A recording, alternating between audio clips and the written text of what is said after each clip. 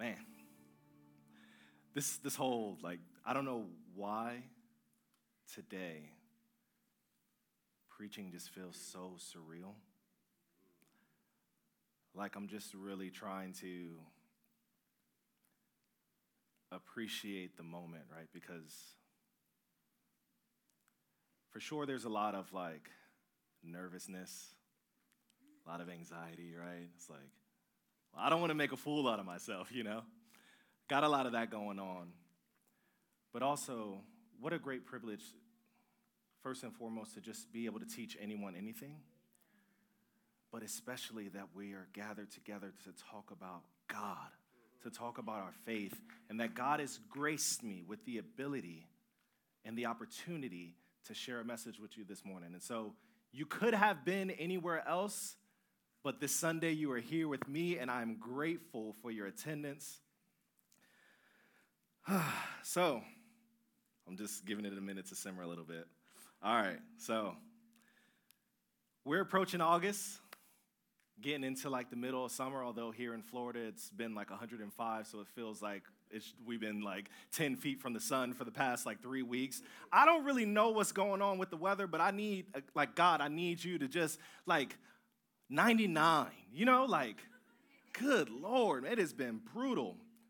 But August brings, my sports fans know where I might be going. Yeah, August brings football. Training camp we're approaching. We're getting ready for preseason. Some of y'all ain't interested. It's all good. Just hang with me for a second. I'm going to take you somewhere, all right? So in the spirit of preseason and training camp preparing to start, I want to tell you a story, okay?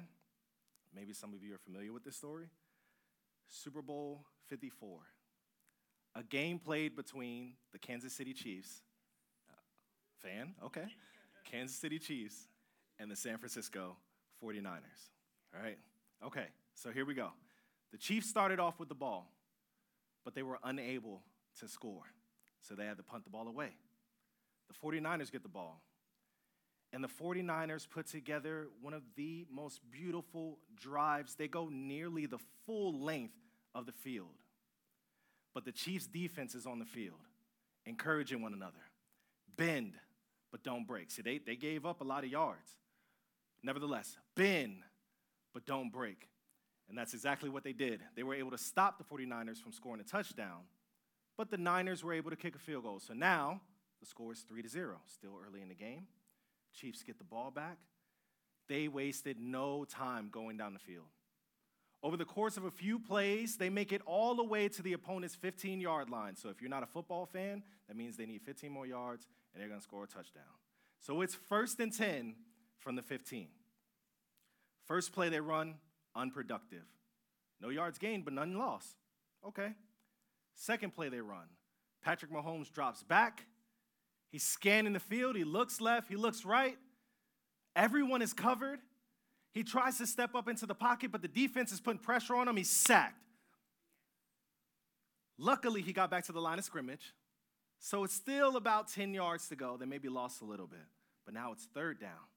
10 to go from the 15. Again, Patrick Mahomes receives the snap. He steps back. He looks left. He looks right. Everyone is covered, but this time he finds a seam, and he takes off running. He goes from the 15 to the 10 to the 5, and it looks like he might have the first down, but when he crosses the line, he's hit, drops the ball, fumbles it, it bounces backwards and out of bounds.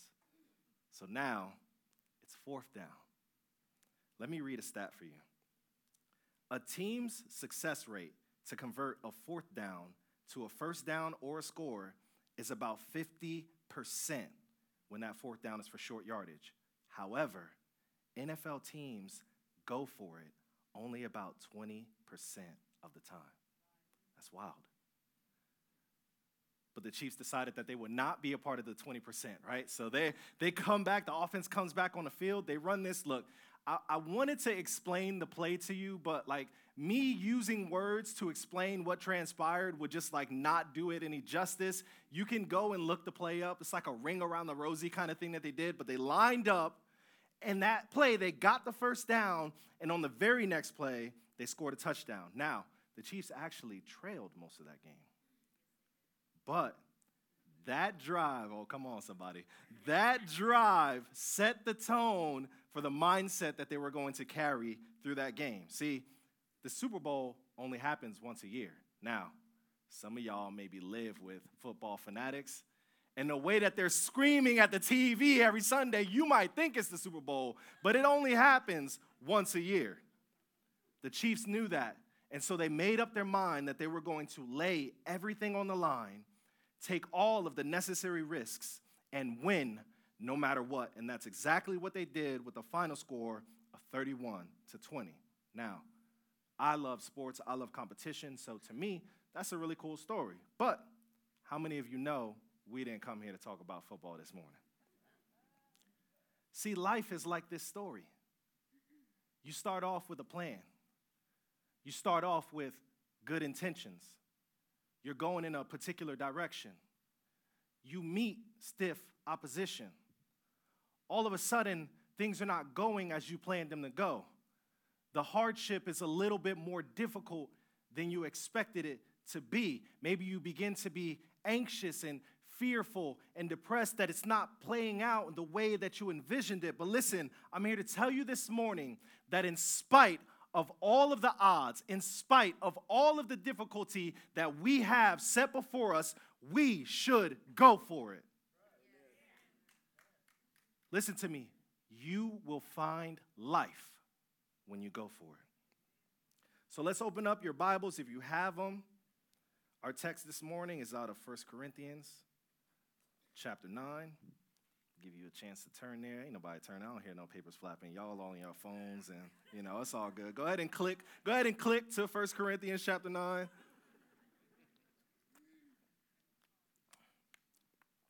We got one in the house.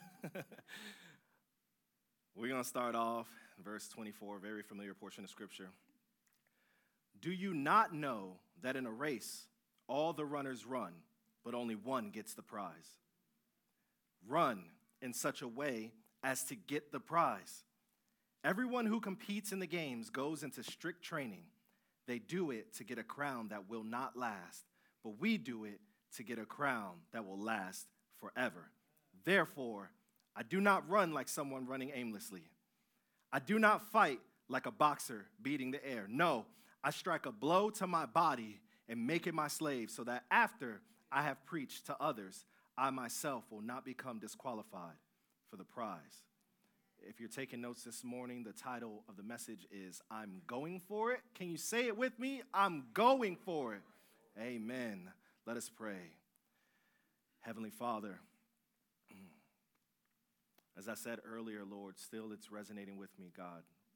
Just the gratitude for the opportunity that I have to share your word with your people. Father, this is your house.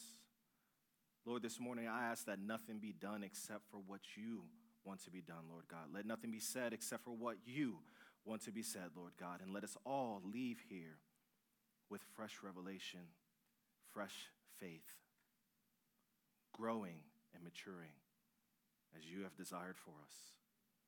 God, we thank you for all that you will do this morning in advance. In Jesus' name, amen.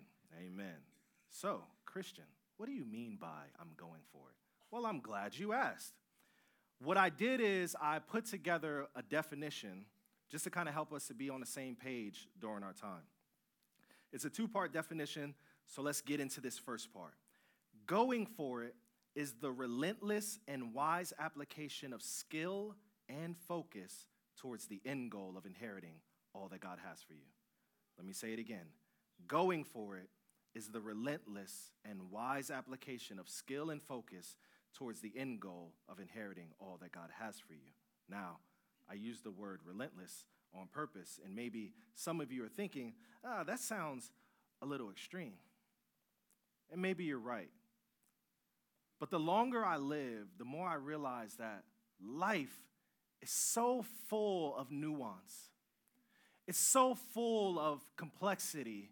And oftentimes we encounter very, very difficult situations. See, the trials of life are not going to relent.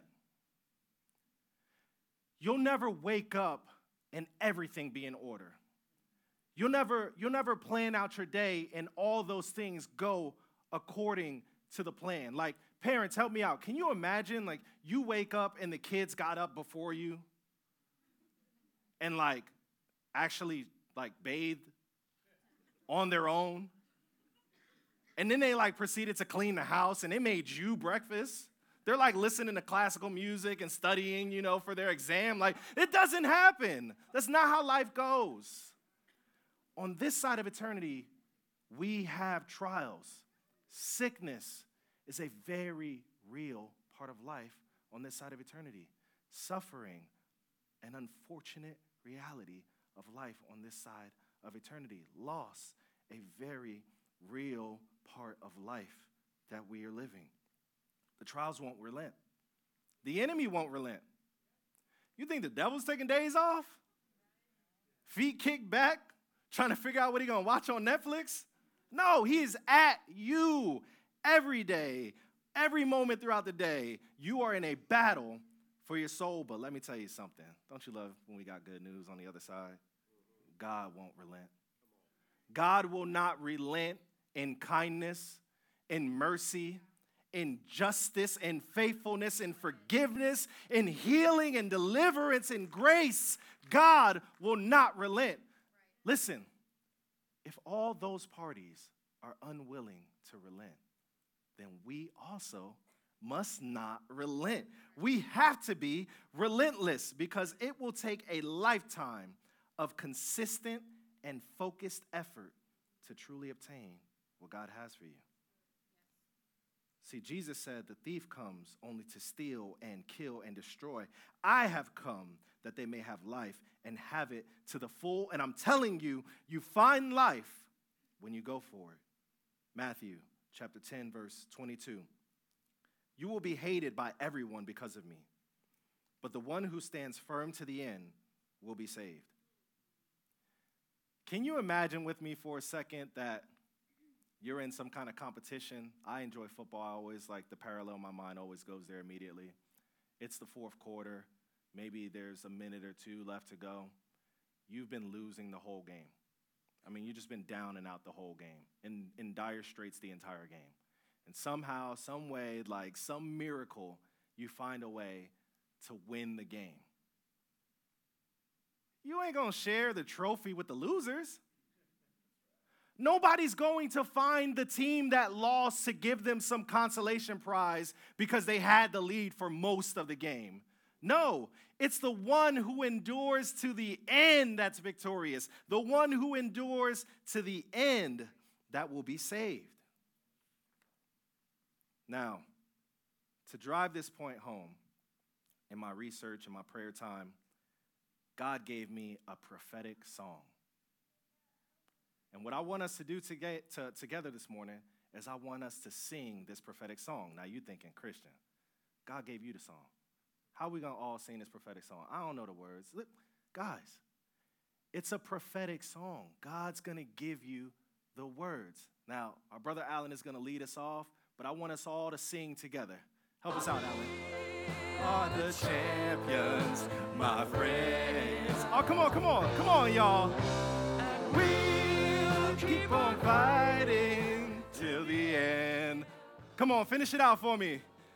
We are the champions. We are the champions. No time for losers, 'cause we are the champions of the world. Yeah, you sound great. Give yourself a round of applause. Yeah, right. I bet you didn't think you were going to be singing Queen in church, but here we are. Praise Jesus. But listen, think about the words for a second. We are the champions. We will keep fighting until the end. No time for losers. We are the champions if we fight to the end. This is why I use the word relentless. This is why we have to be relentless. We have to be relentless in our parenting. And parenting is hard. But I have an obligation to pass down the faith, the experiences that God has given me. We have to be relentless in our relationships. This means I won't give up on you when we have a disagreement. Can somebody say amen? We have to be relentless in marriage. And it's why I believe that I do is in the present tense, because every morning I wake up, I do. In trials, I do. When it's good, I do. When it's bad, I do. We must be relentless in business because I want to work like Jesus is my employer. And we must be relentless in faith. God, I trust you. Even when I can't see it, and even when it makes no sense to me. Paul says it this way, Galatians chapter 6, verse 9. Let us not become weary in doing good, for at the proper time we'll reap a harvest if we do not give up. Now, he said proper time, y'all. But how many of you are like me? You sow a seed today and you expect the harvest yesterday. It's a real struggle.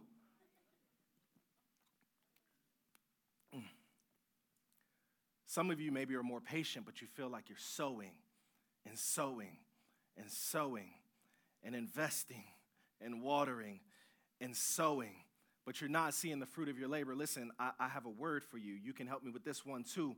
Let the redeemed of the Lord say,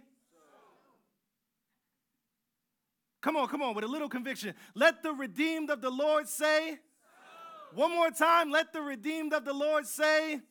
Yes, because if you sow, you will reap in due time. Can you put the mastery curve on the screen for me, please?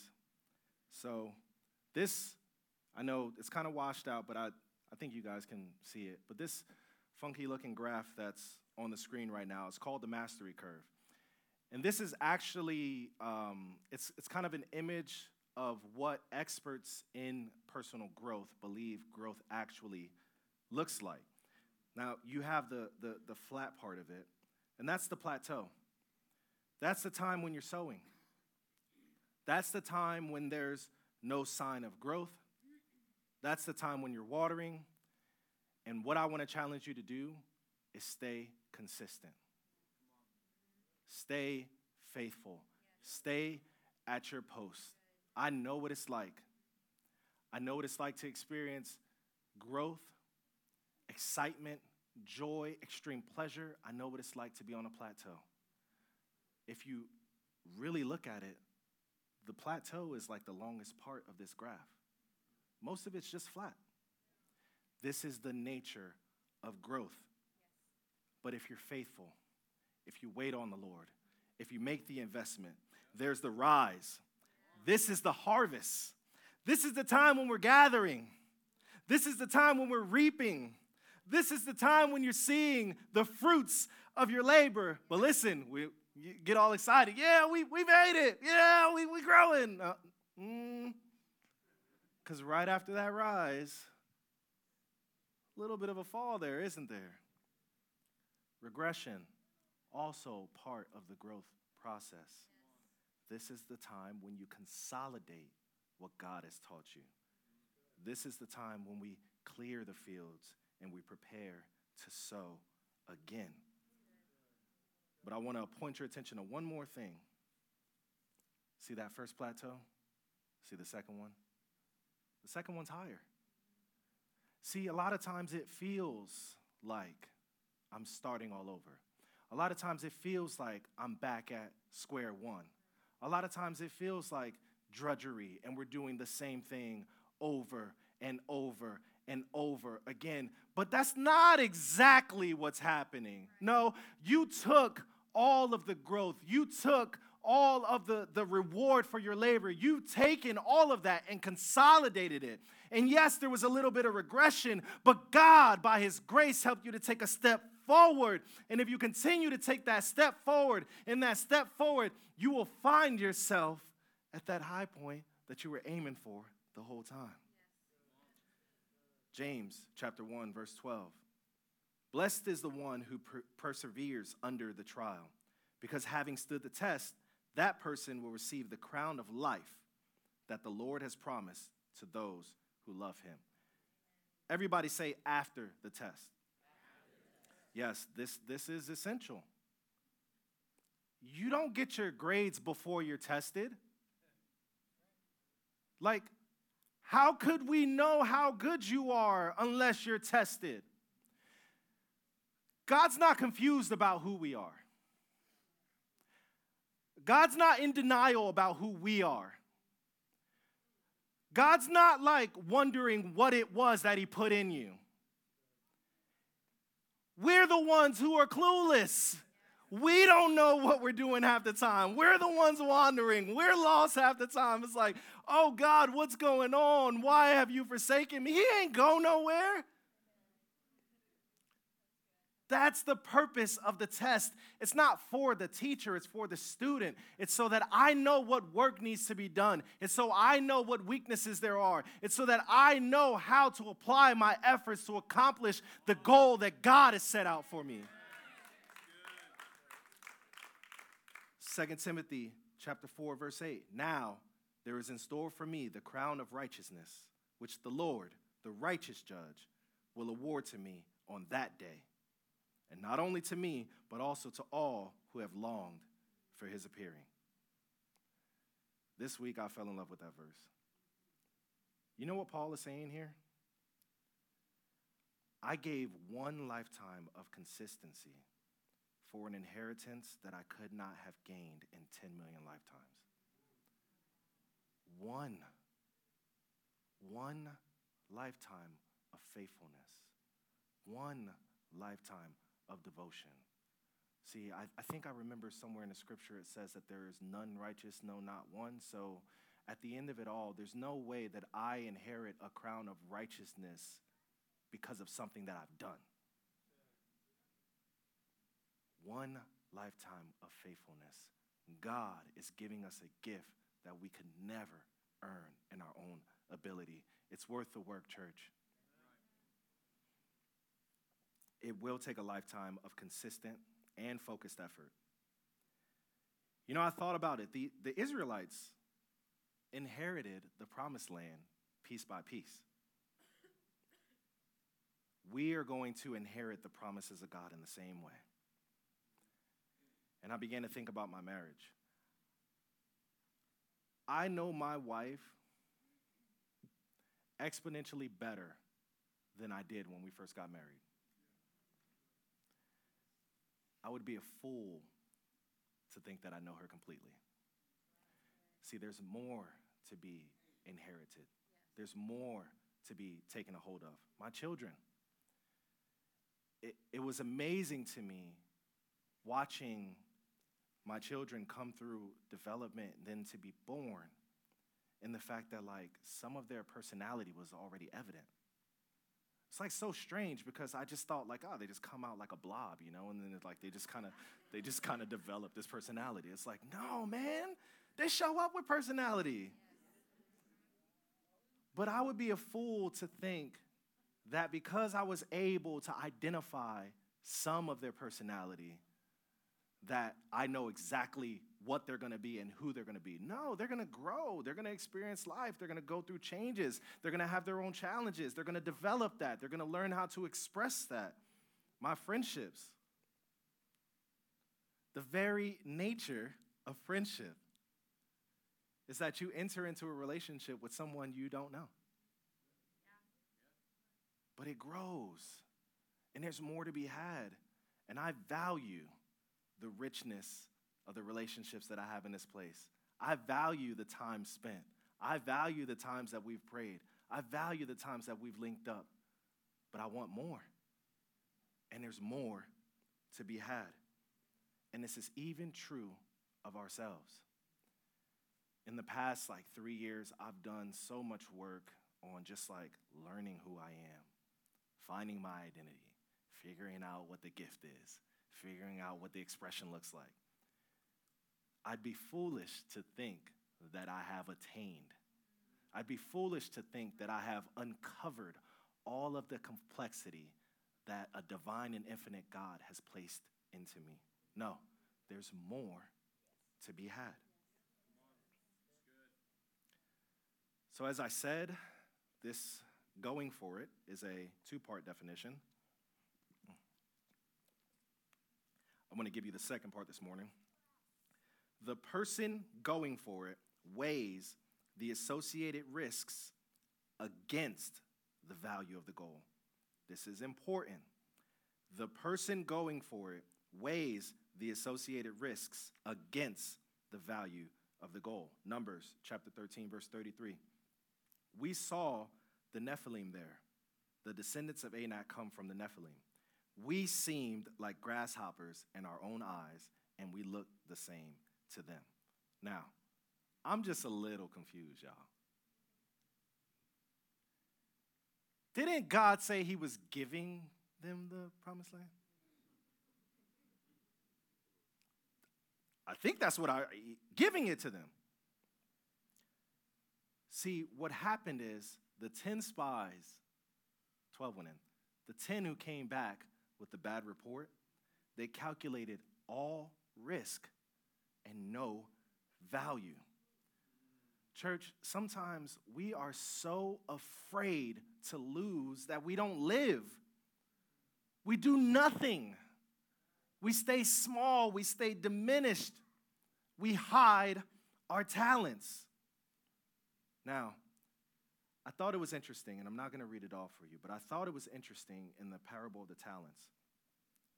The man who received one, he said, I knew that you are a hard man, harvesting where you have not sown, and gathering where you have not scattered seed. Church, be careful when you know something that God didn't tell you. Be careful when you make assumptions about other people's motivation. Be careful when you have a bad opinion about another person or about the way that a scenario played out. See, we must be careful about rumors, and especially the ones that we create. He goes on, he says, so I was afraid and went out and hid your gold in the ground. See, here's what belongs to you. Now, this is what was interesting to me. If the servant was truly afraid of the master, he would have remembered that he also belonged to the master. Not just the gold. He belonged to the master. He should have done what the master expected. We belong to Jesus. Didn't Jesus endure a little bit of difficulty?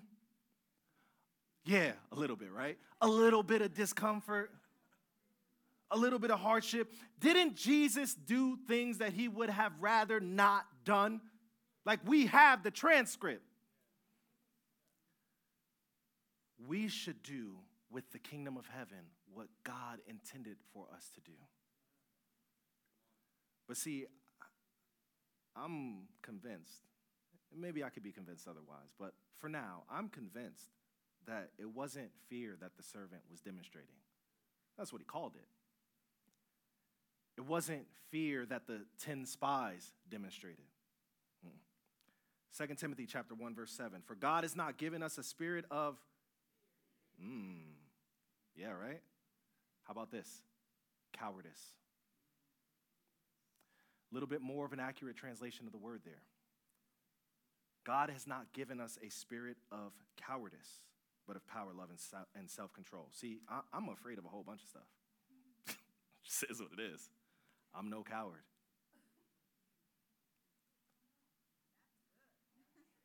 Oh, yeah. Yeah. I'm afraid of a whole bunch of stuff. I'm not eager to back down. I'm not turning the other way. I'm not running from it. I'm scared. We're just going to go for it. The good news is that if you are suffering from cowardice this morning, God's prescription is courage. Book of Acts, I think y'all might be familiar with that one. Chapter 23, verse 11. The following night, the Lord stood near Paul and said, take courage. As you have testified about me in Jerusalem, you must also testify in Rome. So if you take courage, you'll have a testimony. 2 Chronicles chapter 15, verse 7. But you take courage. Do not let your hands be weak, for your work shall be rewarded. So if you take courage, you will have a reward for your work. Matthew chapter 9, verse 22. Jesus turned and saw her. Take courage, daughter. Your faith has healed you. And the woman was cured from that very hour. So if you take courage, you will have healing for your frailty. Mark chapter 10, verse 49. Jesus stopped and said, call him. So they called the blind man. Take courage. Get up. He's calling you. If you take courage, you will be called into the presence of God. Psalms chapter 27, verse 13. I believe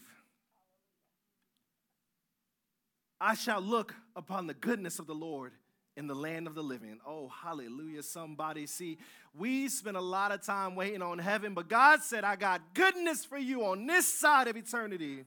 I believe that I shall look upon the goodness of the Lord in the land of the living. Wait for the Lord. Be strong. And let your heart take courage. Wait for the Lord.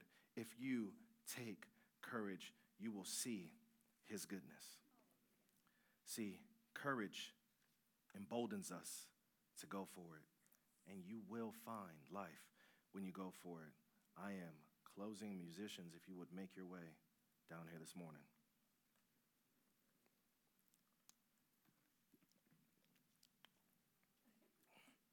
And that is truly the thing that I want you to take home this morning, is that you will find life when you go for it. Matthew chapter 13, verse 44. The kingdom of heaven is like a treasure hidden in a field. When a man found it, he hid it again. And then in his joy went and sold all that he had and bought that field. Church, I'm not talking about reckless abandon, although there could be an argument made for reckless abandon because God can be trusted. But I'm not talking about reckless abandon. I'm not talking about being irresponsible. I'm not talking about going crazy. What I'm talking about is taking true consideration for what's at stake. Listen to me. The gifts that God has given you. The spouse, the children, the career, the abilities, the wisdom, the church, the friends, the faith, the things that God has given you, they are not better entrusted to someone else. They are not better off in someone else's hands. God gave them to you because he knew your ability to steward what God deposited in you. This is why suicide is a lie. This is why it's never worth it to take your life. Oh, certainly, you may feel like you're at the end of your rope. Certainly, you may feel like the color has gone out of life. There's no vibrancy. There's no point in continuing.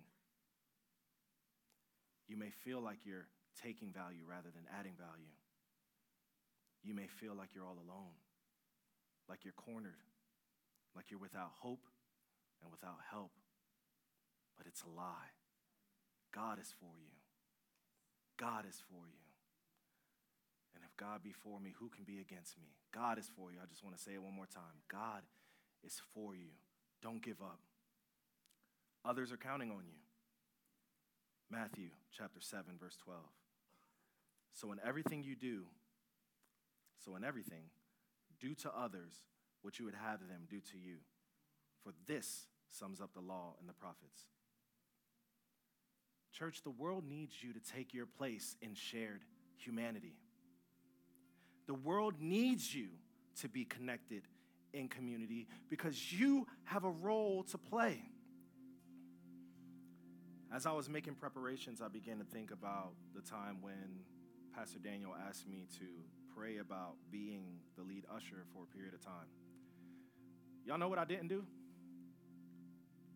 Pray about being the lead usher. I just said yes. Why? Well, Daniel's my homeboy. And I knew that if I didn't do it, he would. That man doesn't need another thing to do. Now, All things are lawful, but not all are profitable. I could have took my ease. I could have said it's okay for me to just show up and pay tithes and give offerings and listen to a message and go home. I could have said, I don't want to accept all of that because of all these inconveniences. But we're talking about going for it. We're talking about investing effort and energy towards the purpose that God has for you. How can I walk in here Sunday after Sunday, look that man in his eye and say, you're my friend, and let him take on more of a burden? No. Doesn't the scripture teach us to bear one another's burdens? Philippians chapter 2, verse 3, do nothing out of selfish ambition or vain conceit. Rather, in humility, value others above yourself. And I'm just getting a little emotional for whatever reason, but I do. Church, I value others. I do. Scripture doesn't say you have no value. I'm not saying put yourself out. I'm not saying take on more than what you can handle. I'm just saying maybe you have a friend who's in need. Maybe you're a part of a community that's in need. Do we continue to walk past the needs? No. It's time for us to rise up, to accept the challenge, to go for it, to meet the needs of those in our community, to share the gospel with them, to push away the fear, to push through all of the hardship. Someone is waiting on you. Others are counting on you. But the good news is God is with you. Zechariah chapter 4, verse 6. So he said to me, this is the word of the Lord to Zerubbabel. Not by might, nor by power, but by my spirit.